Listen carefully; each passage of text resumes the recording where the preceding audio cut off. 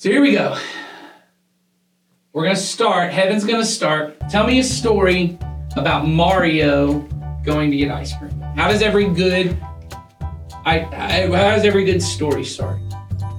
Once upon a time, there was a house with Mario in it. Once upon a time, Mario was feeling hungry. Once upon a time, Mario went to get ice cream. And he got in his car and he drove to Quick Trip. He went to the restaurant and put red gummy bears and green gummy bears. And he put shoes and chocolate on it. Shoes? And chocolate. And then he put mint ice cream in it. Sugar cookies. Chocolate chips. He also put a bunch of cherries on it and some raspberries. And then he ordered it, and then when he came back, he had mushrooms on it. It was a mushroom ice cream. He all blended up. And he put jelly on it. And peanut butter. And he also put whipped cream with a sandwich. He cut the sandwich in half and cut them into tiny little pieces and shredded them up and put them on the ice cream. Put bacon on it. He put bacon on it and he put soap on it. Ew. But then what happened? And then there was too much toppings that he had to take all of them off. And he was so sad. And then he got just mint with cherries on it. And then by the time he took it all off, it was melted. And then he ate them all and brain trees. And then he went back home and got some hot cocoa. Wow.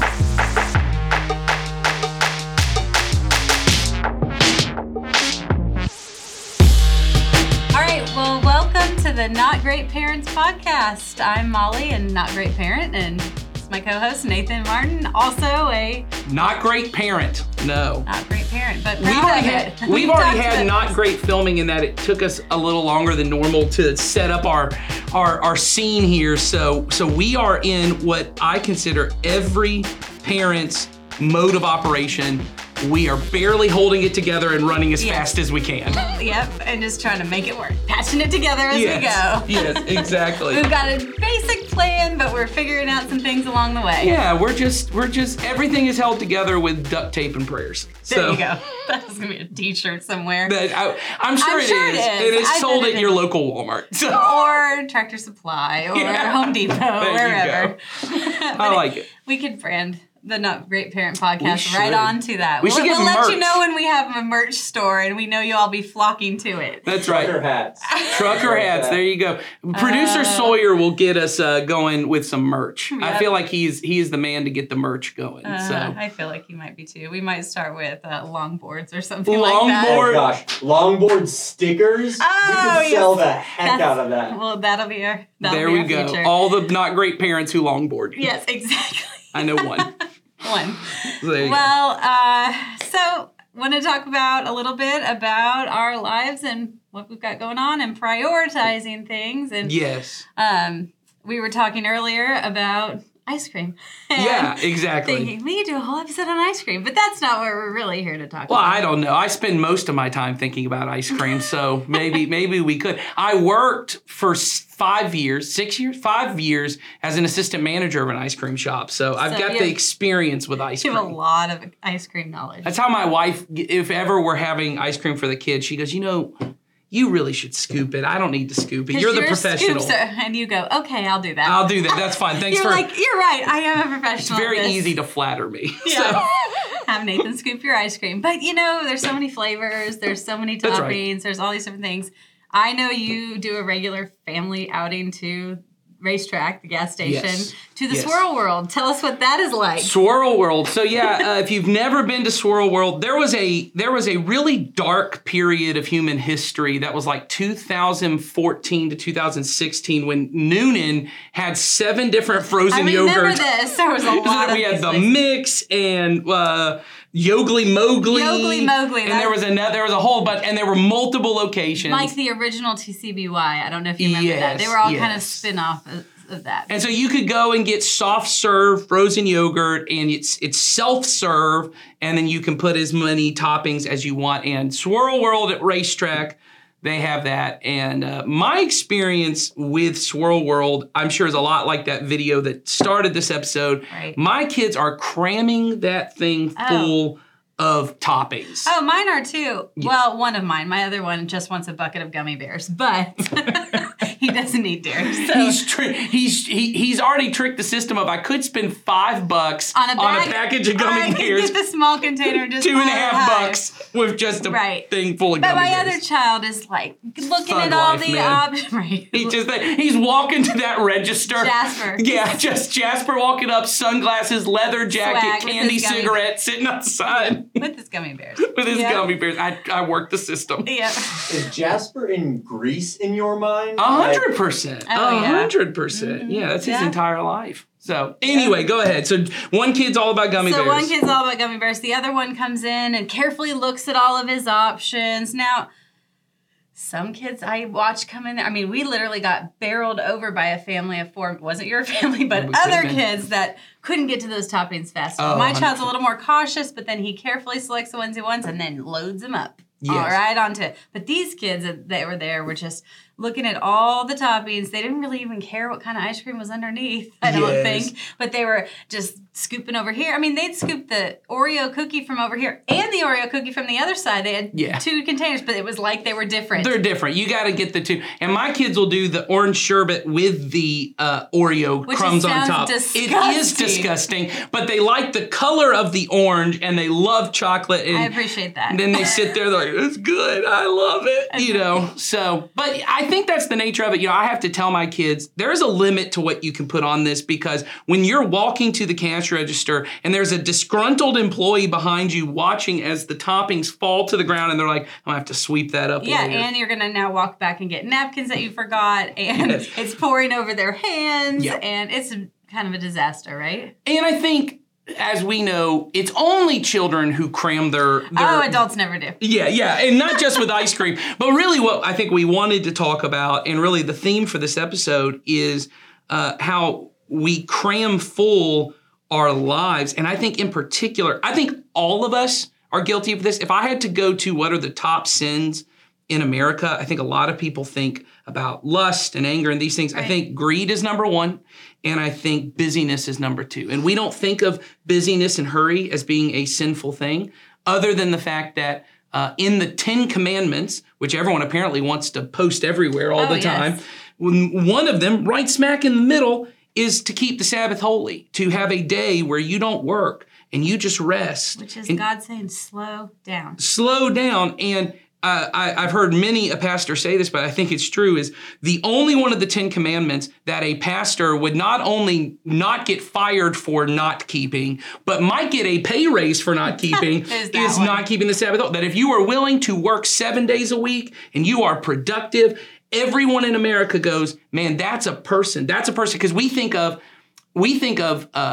it being sinful, and it is to some degree, to be slothful and lazy. But what we've categorized as lazy is if you are not crammed full with activities and things going on, you are somehow, we even say idle hands are the devil's playthings, right? And then I always think, well, then Jesus had lots of devil's playthings, because Jesus apparently seemed to have lots of times where he would go off and be by himself and not be out healing people. Right, or just waiting and watching. And Yes, and just sitting and watching things happening. And so there seems to be in our culture as human beings, but then I think when we become parents. We take what we've already have on our lives and our desire for not just busyness, but more of everything, opportunity. And, we all want more time. We want more opportunities. We want more money. All these things that are they are connected, and we go with our kids. We go, okay, well now here you are. Now I've got to fit you into that, and I'm going to make all these things for you too. So I've got, as a parent, I don't want to miss any chance or any opportunity to set you up. Right. With every opportunity or everything you could possibly do in your life. Well, yeah, I don't want you to miss out on anything. And I think, once again, there's a good desire that's in that, which is out of love for my child, I want them to grow and to be able to choose and what I think we hope is God's path for their life, the way that God uniquely shaped them to be. And because you can't always see that with a 2-year-old. You don't see how is God shaping them, and you want to set them up for every opportunity. So it starts as maybe a good desire, but as with all things, the enticement of greatness. Oh, right. Right, as we've been talking in this podcast, comes in, and I believe it's really the enemy uses this good desire, twists it, and says, what you need is you can have it all.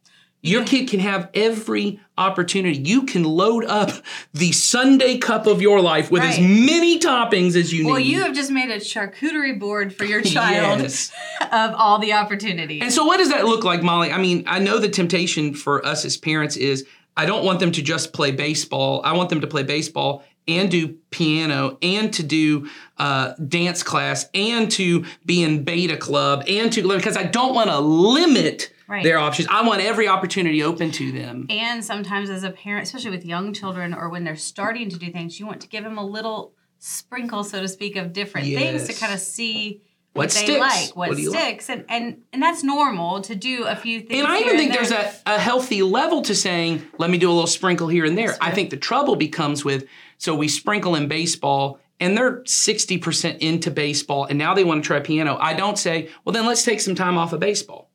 I say, well, let's keep doing baseball and let's add. And then let's add another topping on top of that. Right, and we just keep adding the toppings when we're in reality, ice cream with 1 or 2 toppings is really quite good. Yeah, and then when you get to orange sherbet and it's got chocolate syrup and Oreos on top because they were there. Right, and you can take the terrible ones off. Yes. And the ones that just destroyed the good thing because you toppinged it with something that really wasn't good to begin with. And I think it comes back to this idea that really becomes, I think, pretty insidious within us if we don't get it, is this idea that you can have it all really comes down to we don't want to be in touch with how finite our life is. Right.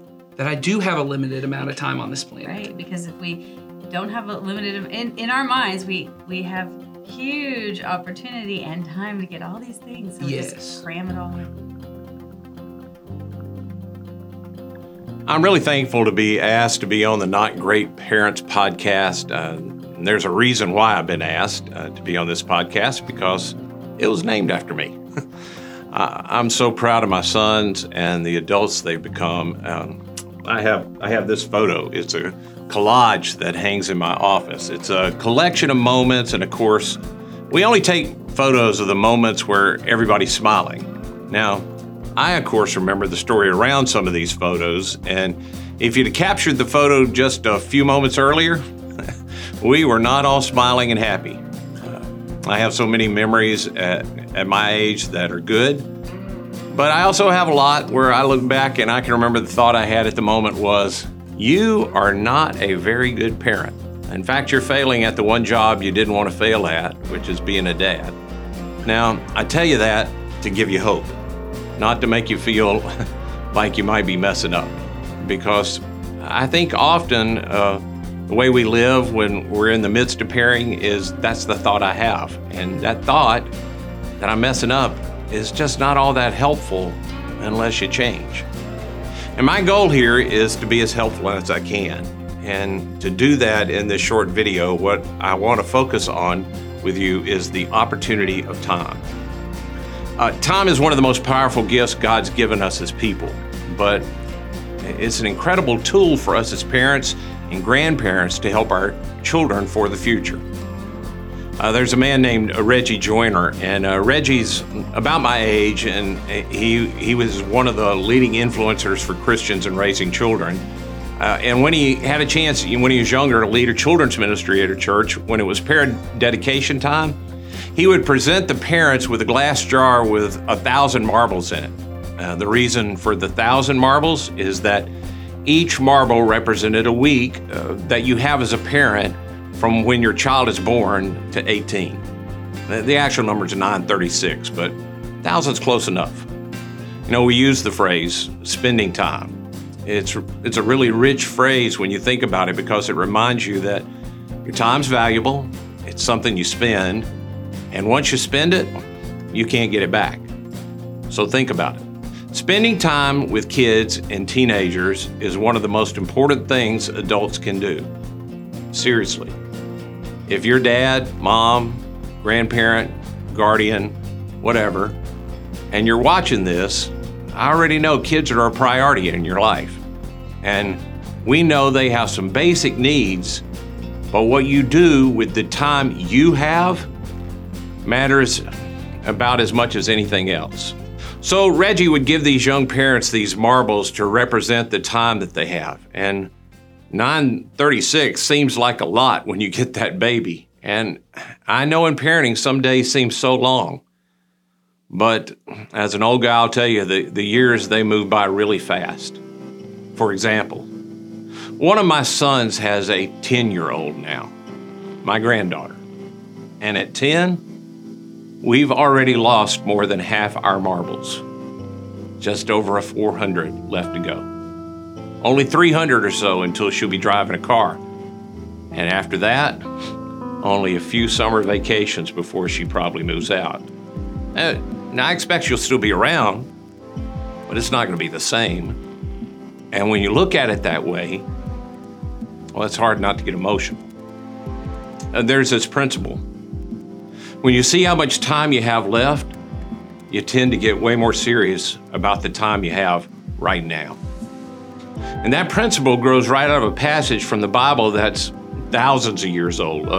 Moses actually wrote this. He said, "Teach us to number our days that we might gain a heart of wisdom." That's from Psalm 90, verse 12, if you want to look it up. No, I'm not trying to depress you. I'm just trying to illustrate how fast it really goes, and maybe to raise the bar just a little bit on what happens with your kid and you this week. Whether you have a 1-year-old or a 15-year-old, every week you're losing your marbles, or you're losing your weeks. But don't think of it as a negative. It's not. Because if you're really clear on the time you have, you find that, well, you start playing for keeps.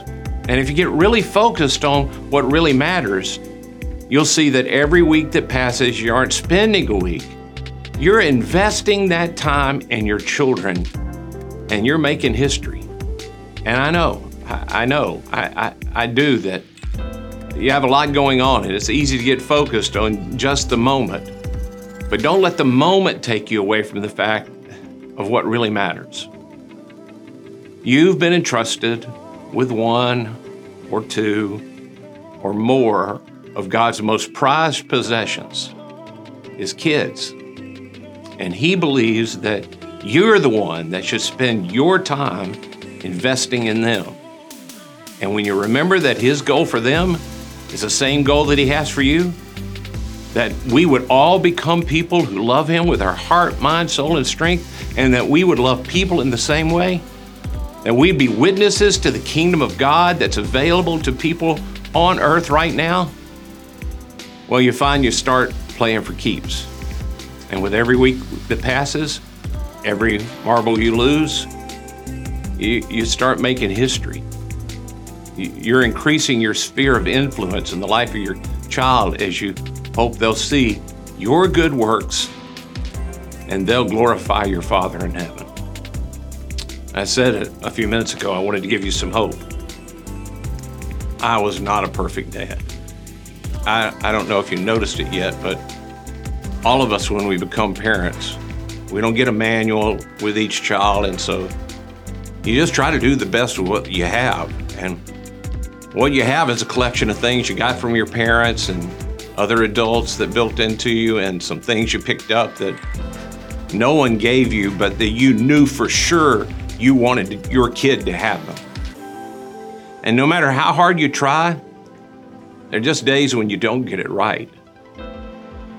But you keep on trying because that's my son. She's my daughter. I don't want them to know life as it can and should be.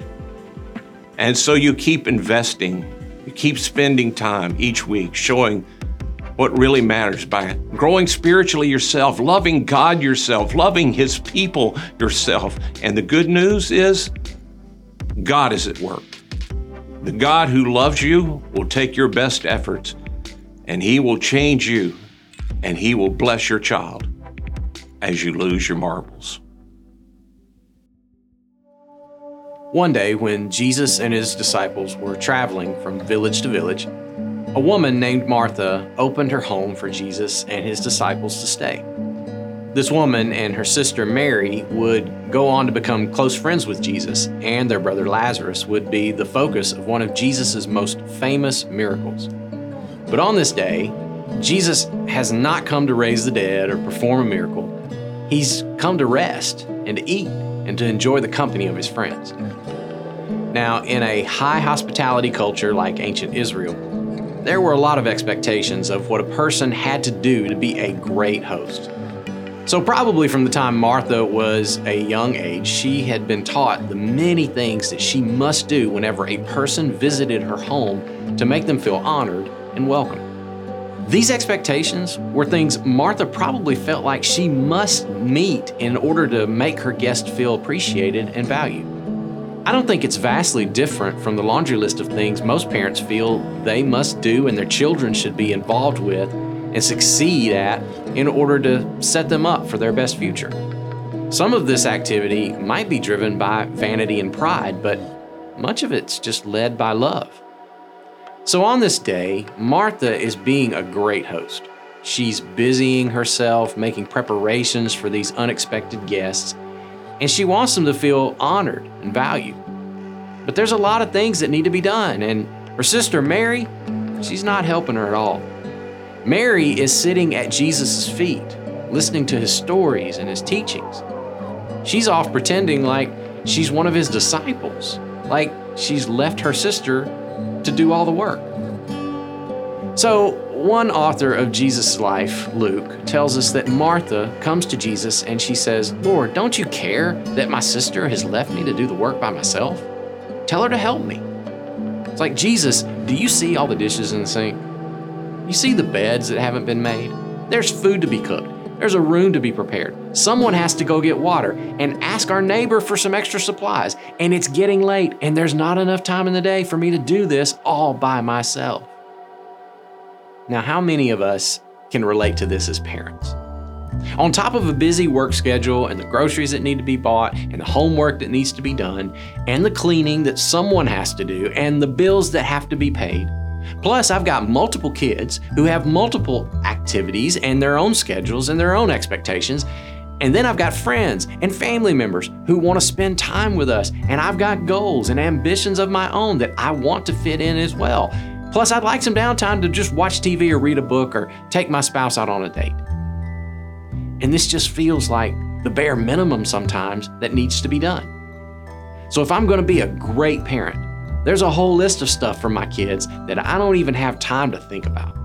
It just feels like there's not enough time in the day to get all of it done. And then come and sit down with Jesus and spend some time with Him? I mean, who has time for that? So Martha seems pretty reasonable when you think about it, but Jesus responds. And I think He does so with this compassionate smile. He says, "Martha, Martha, you're worried, you're upset about so many things, but only few things are needed, or indeed, only one. Mary has chosen what is better, and it will not be taken away from her." He says, "Martha, I'm not saying all these things don't matter, or that you don't have good intentions for wanting them to get done, but only a few things are really needed. In fact, just one. And it's what Mary has chosen. Mary has chosen me. And Martha, what you've chosen, it's fleeting. It's temporary. It's not that it doesn't matter. It's just that it doesn't last. But what Mary has chosen, see, I will never be taken away from her. So it's like Jesus once said. So don't worry saying, what shall we eat, or what shall we drink, or what shall we wear? For the pagans run after all these things, and your heavenly Father knows that you need them. But seek first his kingdom and his righteousness, and all these things, well, they'll be given to you as well. Now, you don't have to follow Jesus very long to know that he isn't saying, if you follow him, you're going to get everything you want. Jesus is just painting a picture of a life where what you desire most, what you prioritize, what you spend your thoughts and time and energy pursuing is God and what he cares about. And a life lived with Jesus at the center is a life where you don't have to worry because you will have all that you need. It's a life where you already have what you desire most, and everything else you get, it's just sprinkles. If it happens, well, that's bonus goodness coming from your Heavenly Father. I mean, can you imagine taking a child out for ice cream and watching them freak out as they count to make sure they've got the exact number of sprinkles that they wanted? I mean, you'd think, what's the difference between 70 sprinkles and 90 sprinkles? You have more than enough. And Jesus is saying to Martha and to each one of us, don't get so concerned about the sprinkles. All you really need is one thing, and I am always available to you. I was going to pull it up here on my app. When you open ParentCue, which you can download ParentCue through that, it'll pull up. I have 487 weeks until my oldest daughter moves on to what's next, whether that's college or career or whatever it is. 487 weeks, which still, that sounds like a lot. It does, but if you had $400 and something, would you feel like that was a lot? Yes, exactly. So we really have less than 1,000 weeks with our kids in those years, and ParentCue does give you that. So just every weekly time reminder. Every time you open it, it tells you right where you're at with them and the number of years. And it's scary because I have a 5-year-old and a 10-year-old, and that when I look at the difference in numbers, it really is sort of shocking to me. Absolutely. And it makes me go, and it makes me think, what is our priority? If I've only got this much time, how am I prioritizing it so that I know that we're going after good, not great? Well, and I think the myth of this you can have it all myth of the sprinkles myth, right, is that I don't have to choose. Mm-hmm. And I think that's where parents get the myth, the lie of it is, I don't have to prioritize, I can have it all. And me choosing to just keep adding to the schedule, keep adding to their activities, and really, and you'll see this when your kids get to the teenage years, when our kids get to the teenage years, and I just know this from being a youth minister, it's not just the way it's perceived by your teenager is not just things they get to do, but things they have to do. It eventually becomes, I still only do piano because that's what I don't even like piano, but my mom says that this is good for me, or I don't really like Beta Club, or I don't want to take 2 AP classes. I want to take no AP classes, but mom says that it's going to set me up for a better thing. And you look at it and you think, as a parent, I was trying to give you every opportunity. I'm trying to help you be great. Right. But what ends up happening is they feel like burdens and obligations as they go on. And I'm not even saying, because every parent I think knows this, I'm not saying you shouldn't have your kids do things they don't want to do. No. I'm not saying you shouldn't set standards and have expectations and obligations for your kids. Brushing your teeth is an obligation in my house. My kids don't want to do it, but if you're going to be in my house, you're going to brush your teeth. Teeth that are brushed. But what I'm trying to say is, and I think this was the point Ed was making and Molly's been making, I only got $487. 487 weeks to spend with my kid. Do I want to use that? Because if you think of the weeks as money, it's capital I get to leverage and invest. Do I want that all to be on AP classes and sports and these activities and experiences I want them to have? Or are there better uses? And the feeling is I'm not prioritizing, but I think you are. I think you're prioritizing greatness and the opportunity, at least, for greatness. It's your budget. And if you put all your money and all your budget over here into something else, Yes. you might not be putting it into what truly is what we know from God. The most important thing is to seek Him first. Seek first the kingdom of God and His righteousness, what He says is right. Or another way to say that is His goodness, Right. what He says a good life is. And it doesn't always look like a great life. And all these other things, they'll be taken care of. And that doesn't mean, as we've already heard, that doesn't mean I get everything I want. But what it does mean is that these other things, they really become additive to my life. It's not that everything I want gets added. It's that these other things are additional things. They're sprinkles. They become that when I get clear that what I want for my kid is I want them to be good. I want them to love God and to love people and that to build up God's kingdom and to be invested in God's kingdom. Then if they get that and they happen to win the state championship, Right. bonus. Right. But if I get a kid that their greatest achievement in life is that at 16 they played on a team that won the state championship, And but what? yes, but they have it is the equivalent, and they have nothing invested within them in goodness, in God's kingdom, in God's righteousness. Then it really is what Jesus said of gaining the world, and if the world is a state championship, okay. But you lose your soul. You lose what's most critical to you. Right. And so, Molly, I was wondering as we've been talking about this, what do you think is the fear that parents have? I think we know this. I think we know in the end, like when I get quiet, and maybe that's part of the reason we don't ever think about it is because I'm so busy I don't get quiet enough. Often. I know that whether my kid took one AP class or no AP classes and 3 AP classes, when they're 35, they're not going to go, the greatest regret of my life is that I did not take AP history too. I can't. I did. I know I took a sprinkle of them here and there. Right. I have no idea which ones I did. Well, and there's no, and there really isn't like, I mean, I guess these super upper echelon colleges, but the majority of colleges are like, you took one AP class when you could have taken 7. We don't like your money here. Yes. We won't take your money. I mean, maybe Right, colleges maybe, aren't but- interested in money, but I assumed Pretty sure they are. Yeah, they go, whether you've had 1 AP class or 7, they're like, hey, that dollar amount is the Here it same. is. Yes, We'll exactly. take you in. We'll So take you. I think we know that if we get quiet, but there still is that fear of, but what if I'm wrong? It's the same of, it's FOMO. It's FOMO of, it's not necessarily the fear of, I didn't get to be at this activity, but it's the fear of I missed out on an opportunity for my kid because I was wrong. Right. And honestly, so what? Yeah. Honestly, like you said, is that one thing going to matter for their whole life that one great thing that the world has said is great and imperative to their well-being, is that really what is going to matter? Because the goodness of God, if you build that in through their whole lives, is going to continue to flow out of them beyond Yes. the AP class, so to Well, speak. and doesn't it change what you value? Haven't you seen, as you've grown in your faith, as I know as I've grown in my faith, the things I care about change. It's not just my behavior changes and my character.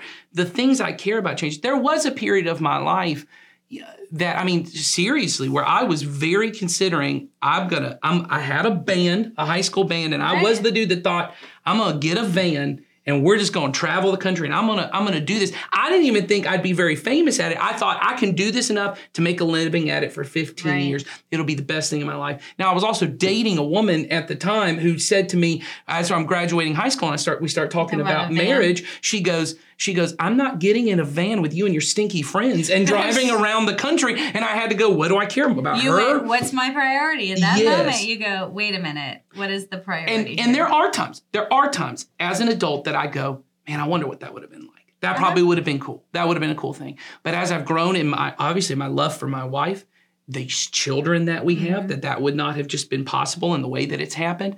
When I look at what I'm able to do through the church and my relationship with Christ that I know because of my personality and my love of greatness. I mean, when we talk about good, not great, we're talking about me. These are things I need to hear. I mean, it's something we all, I had the same thing. I mean, and I look back and I go, that would not have grown in me. And I don't know if I would value, and it scares me to say, I don't know if I would value my children as much as my potential career had I not given up this pursuit of what I thought would be great. And I know other people listening go, dude, you would have never even been able to make it out of the state in that van. But I saw it at the time as really, this was a potential and I missed out on it. And I know that's what parents are afraid of, at least I'm afraid of, is my kid going to look back and go, why didn't you push me harder to pursue soccer? You know, you put me in it when I was 5 or 6, and then, you said, well, we're going to stop that activity to go do things. Why didn't you push me? I could have been the next Mia Hamm, or I don't watch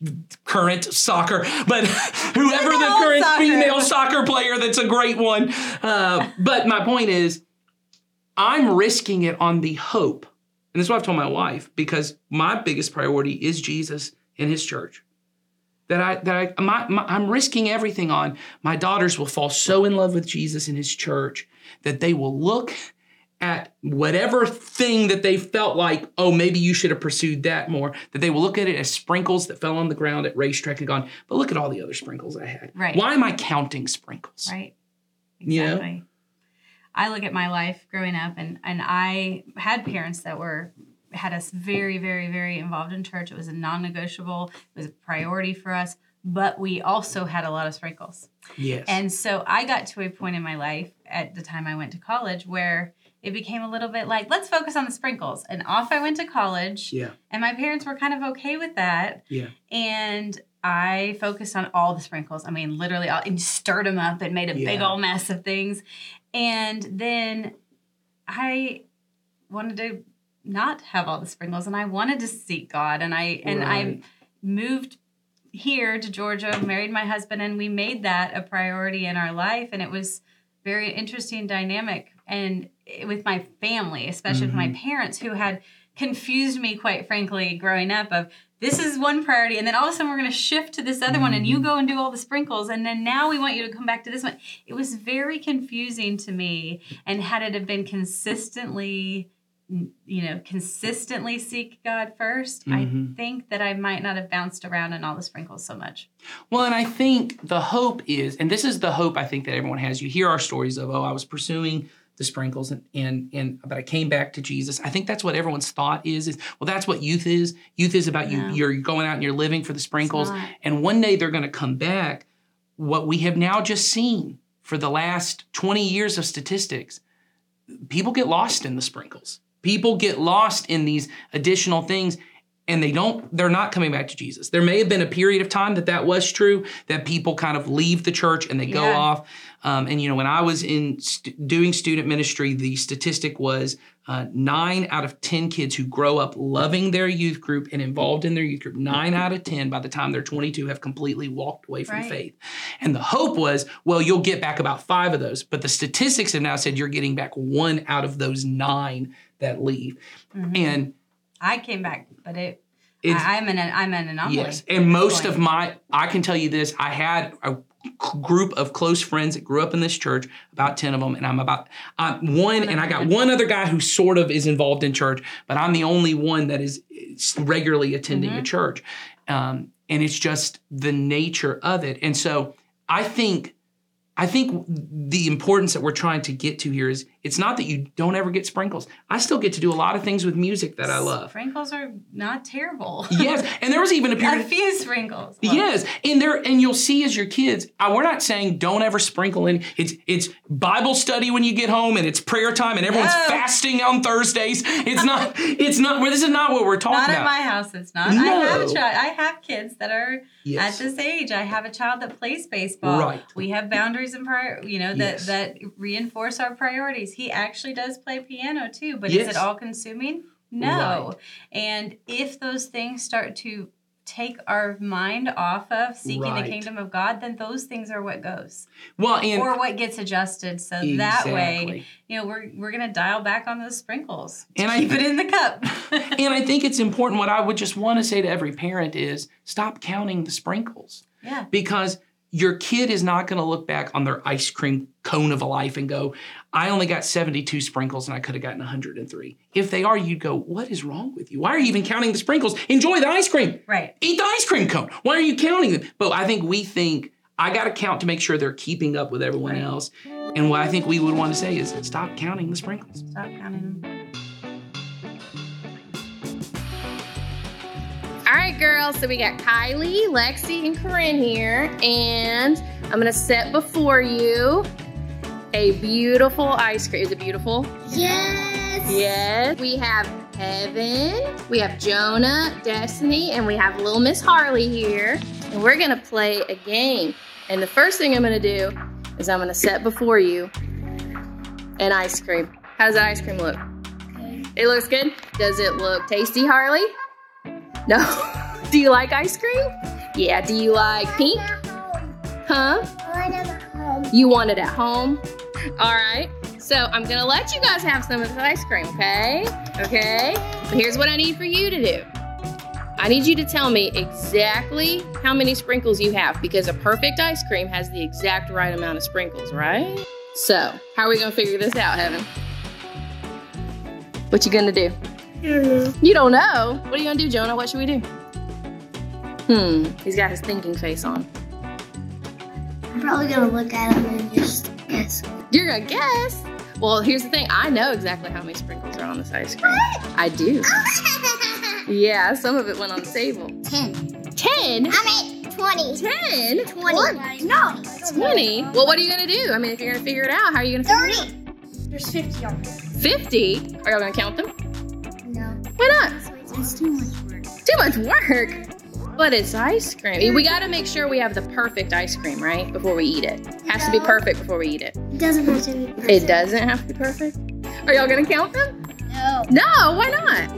That is too many sprinkles to count. But you want the ice cream, don't you? You can't have the ice cream if you don't tell me how many sprinkles are on it. Because we gotta know it's a perfect ice cream. It can't be perfect. Why not? Because nothing is. Nothing's perfect. You give up? 70. 70? That's quite the guess. Wait. Oh, there goes Kylie. She's counting. She's counting. Give her a second. No, you're not. You're not gonna do it. I think it's 30 on there. So what's our final guess here? 50. 150. 115. That's pretty good. All right, so what's y'all's final guess? 60. 90. We are all in unison here. What do you think, Destiny? 100. 100? Okay, all good guesses. All good guesses. There's actually 117 sprinkles. I'll tell you what, there's 117. So you're pretty close, Jonah. You were very close.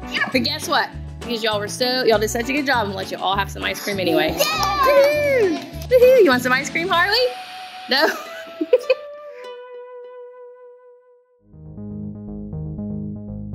So I've been swimming since I was 6 years old, and what really got me to start was my older sister had already started to do it, and she invited me and kind of encouraged me to kind of start my own sport when I was that age. And I really just love swimming from the aspect of being on a team and just being really encouraged. I feel like encouragement is a key aspect of kind of like going through and like accomplishing your goals in swim. It definitely takes dedication. Like you definitely have to be dedicated, and you have to listen to like the corrections that you need to be made. Like if someone tells you like, oh, hey, you need to fix this, or that something is wrong, like you need to take that into consideration and put it into practice and do it every single time you're at it and not just in that moment. So when I was 15, my new coach that had just came, she told us that she had this new group that she wanted to start, and it was called Platinum. And it was gonna be like really intense, and like you had to be like very dedicated. So we practice 8 times a week. We practice at 5 in the morning before we come to school, and then we go to school, and then we come back at night and we practice again for another 2 hours. And we do that twice a week, and then we also have like workouts and like exercising out of the water. We go to like a lot of swim meets every weekend, and it's just like a lot of dedication, taking time out of school, sleep, homework, and just it takes a lot. Like you have to sacrifice a lot to do that. And I said yes. I was very hesitant at first. I did not think I was gonna be able to do it. So when I got invited to this group, my parents wrote this contract for me. They didn't even tell me that they wrote me this contract. We were kind of still like on the fence about whether I was gonna do it or not, and they did it when I wasn't home. And so when I got home one night, I think it was after work, they gave me this, they let me read over it, and it's basically a detailed outline of my schedule, of my Monday through Sunday schedule of how I was going to be at swim practice, be at school, be at work, and be at church. And it was just kind of like, you're gonna be at practice from 5 to 7 in the morning, you're gonna go to school, and you're gonna do homework in between that, and then you're gonna go back to practice. And then you need to be in bed by 8:30 to go to morning practice, because I had to get 8 hours of sleep. That was one of the requirements, because they wanted me to stay healthy. We have swim meets a lot, and we have one about probably twice a month, and I have to be at church. I can only miss church once a month to go to a swim meet on a Sunday. And then if I failed to do any of that, then I was gonna have to get moved down to one of the other groups that practices less. My reaction is I didn't think I was gonna be able to do it, because like I get home from practice on Tuesdays at like 7:15, and I was gonna have to be in bed by 8:30, and I still have like homework and stuff like that. So I had to like prioritize like how I was gonna get my homework done and be in bed on time.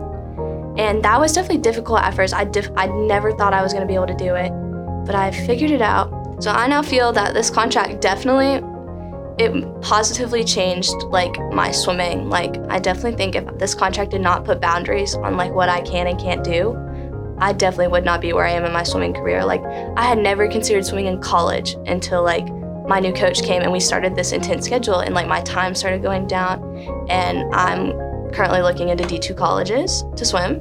I never thought that was gonna be possible. So in my contract, since I have to be here 3 out of the 4 Sundays a month, I go to my small group. I try to go to service every Sunday that I'm here. Sometimes it's very hard and I can't, but I'm always here for small group, and we always do like our stuff sometimes outside of small group. I always make sure I'm at those. And I've definitely developed a relationship with my small group leaders and the other members of my small group. I feel like we are definitely like a very close group, and I do love that.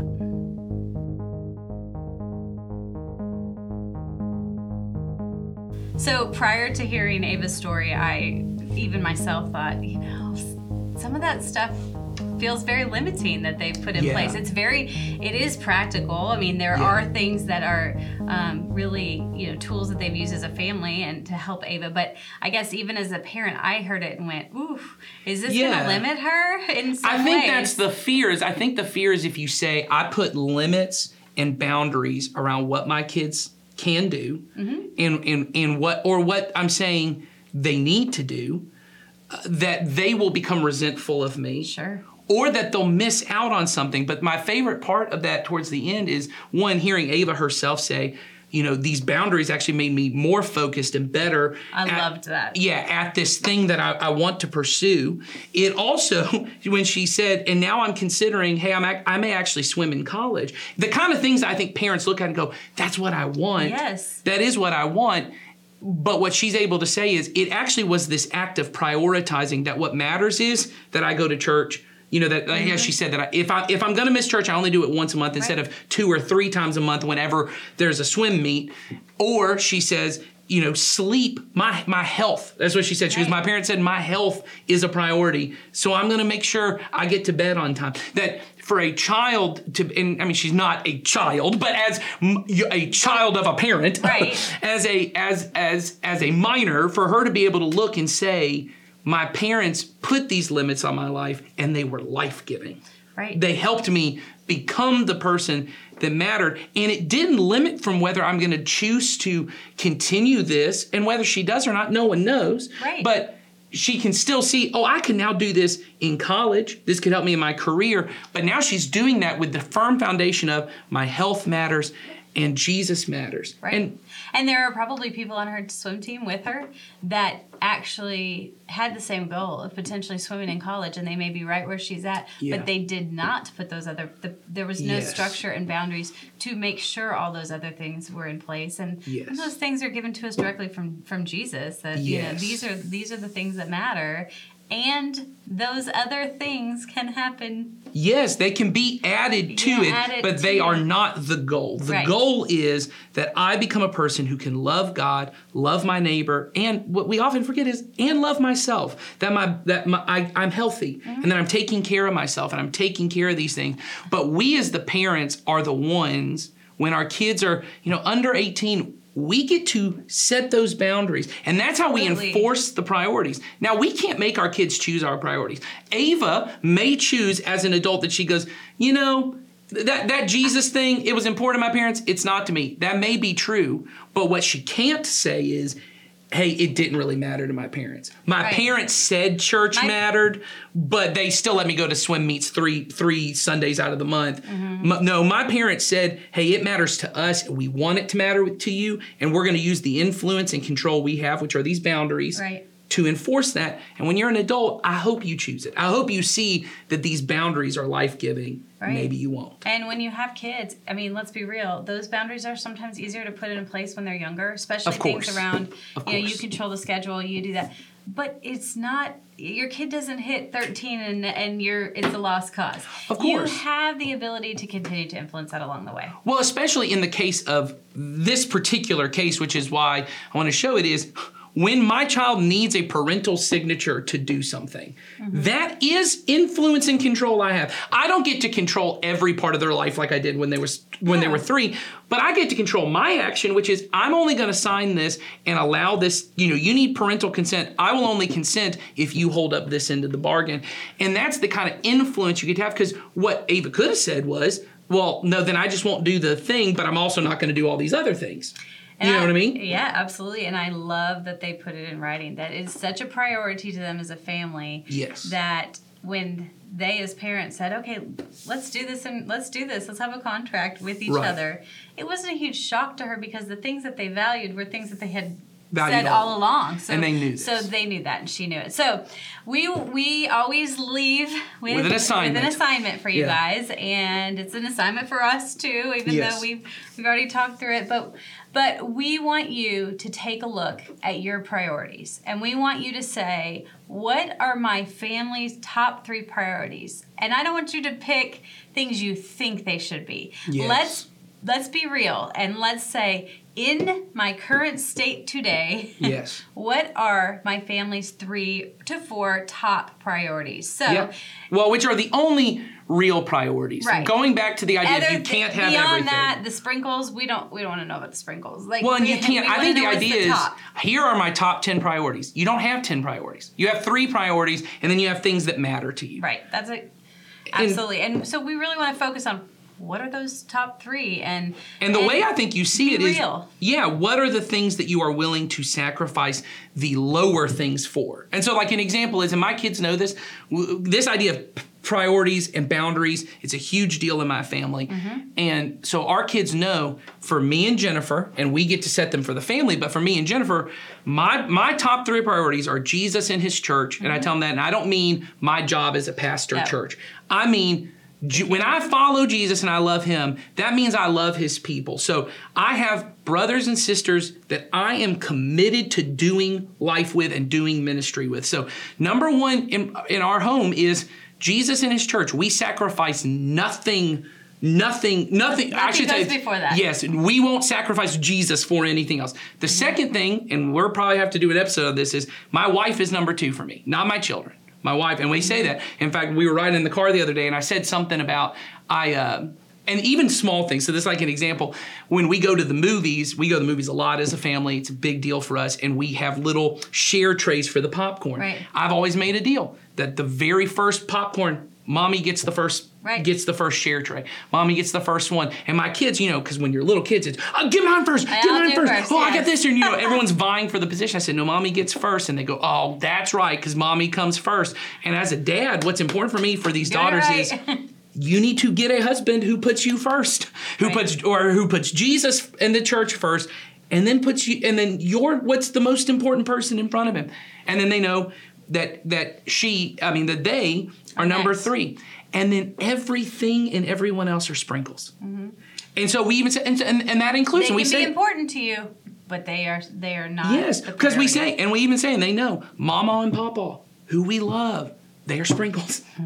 And what I mean by that is, we may not get to see Mama and Papa every week. We may not get to have a alone time just focused with Mama and Papa every single week. But we are never going to have a week that we are not involved with the church, that Mommy and Daddy don't talk to one another, that I don't talk to you as sisters. You're not going to skip Sunday morning church to go out to breakfast with Mama and Papa. Right. We're not going to miss out on these other, and it doesn't mean that those people don't matter to me. And it doesn't mean that these other things that I do, like going to the movies, those are things they matter to us as a family. We have these things. Right. But we say, these are the priorities. And so for us, they know Sunday, as Audrey said in our episode 2, Sunday's non-negotiable for us. And there are family events that we have missed out on because we have put a boundary and we go, we don't do anything but church on Sundays. And so if you want us at this event, it's got to not be on Sundays. And I'm not saying everyone needs to have that. That's the way we exercise our priorities. But it is clear to our kids. Right. Church is number one. And they also know mommy and daddy, that's why we have a bedtime. We have a bedtime because they know mommy and daddy need to have time every night where the kids aren't around and we get to focus on one another. And then for my girls, we have set aside time because I've had before. Hey, Friday morning or afternoon, depending on what the kid wants to do, I have a daddy date every week with one of my girls. One of them. Because I want them to know you are a priority to me. I don't have that with other people who really matter to me in my life, but for this season, I think that's also important to say. For this season, that's a priority. And you have scheduled priority time with Jesus every morning, which and is they your know number, that. and they know that. Yes. So I think, you really have to look at your life, and you have to look and say, right now, what are my 3 priorities? What are the 3 priorities that drive my family and myself? And what am I going to sacrifice for? And then you can start to look at, what are we going to sacrifice to get these priorities? And I just want to say this. This is my direct thing. Like Molly has already said, be honest about it. I want you to be willing to be honest and look at what am I sacrificing for? And if number 1 in your life is a sprinkle, if the thing that you sacrifice for, you say Jesus and his church is number 1, but there are more Sundays you spend at the lake, or there are more Sundays that you spend working, or you even say you have put family as number 1, and we're not going to go to church, we're just going to cuddle on the couch, and that is church because we'll read a Bible story just us together, or you're at swim meets, or ball practice, or whatever other thing is going on that you have chosen, I'm not putting Jesus' church first, or you say, hey, my wife is number 2, but every day I'm coming home at 9 o'clock at night and I have no time for her because I've been working all day. Put work up there and be honest about it. And I'm not saying that's what it should be, but I want you to be able to look in the mirror every day and go, yeah, that is number 1. Yeah, because if we can't be honest about where it is, we're not going to be effective in making any change. And then if you put it, Jesus is number 1, you need to start looking at your life. What am I currently sacrificing time that is supposed to be Jesus' time? And it's supposed to be time that I'm with the body. And it's supposed to be time that I'm with my spouse. Or, because you may be a single parent, you don't have a spouse. And so the kids do come number 2. But then you got to start questioning, is my goal in this season to find a spouse? And I'm not saying it should or it shouldn't be. What I'm saying is put it down and say, is that it? Or how am I prioritizing my time? I think these are important for and everyone's will look different. I'm not saying my 3 are the maximum 3. Mine, I believe, are the right 3 for the family obligations. I did say to my wife, it's me and you forever. So she, outside of Jesus and his church, she is my number 1 priority. Yeah. And I don't get to choose the kids. I said, I'm going to love you forever, but you don't have to love me forever. Yep. Oh, yes. Doesn't that hurt? Doesn't that stink? It's true, though. And I just think that, everybody's list is going to look a little bit differently, especially if we're being honest about it. Yes. And your list today might look different than it was 6 months ago, but write it for now and take a look at it and really spend some time thinking about what are my priorities. Yeah.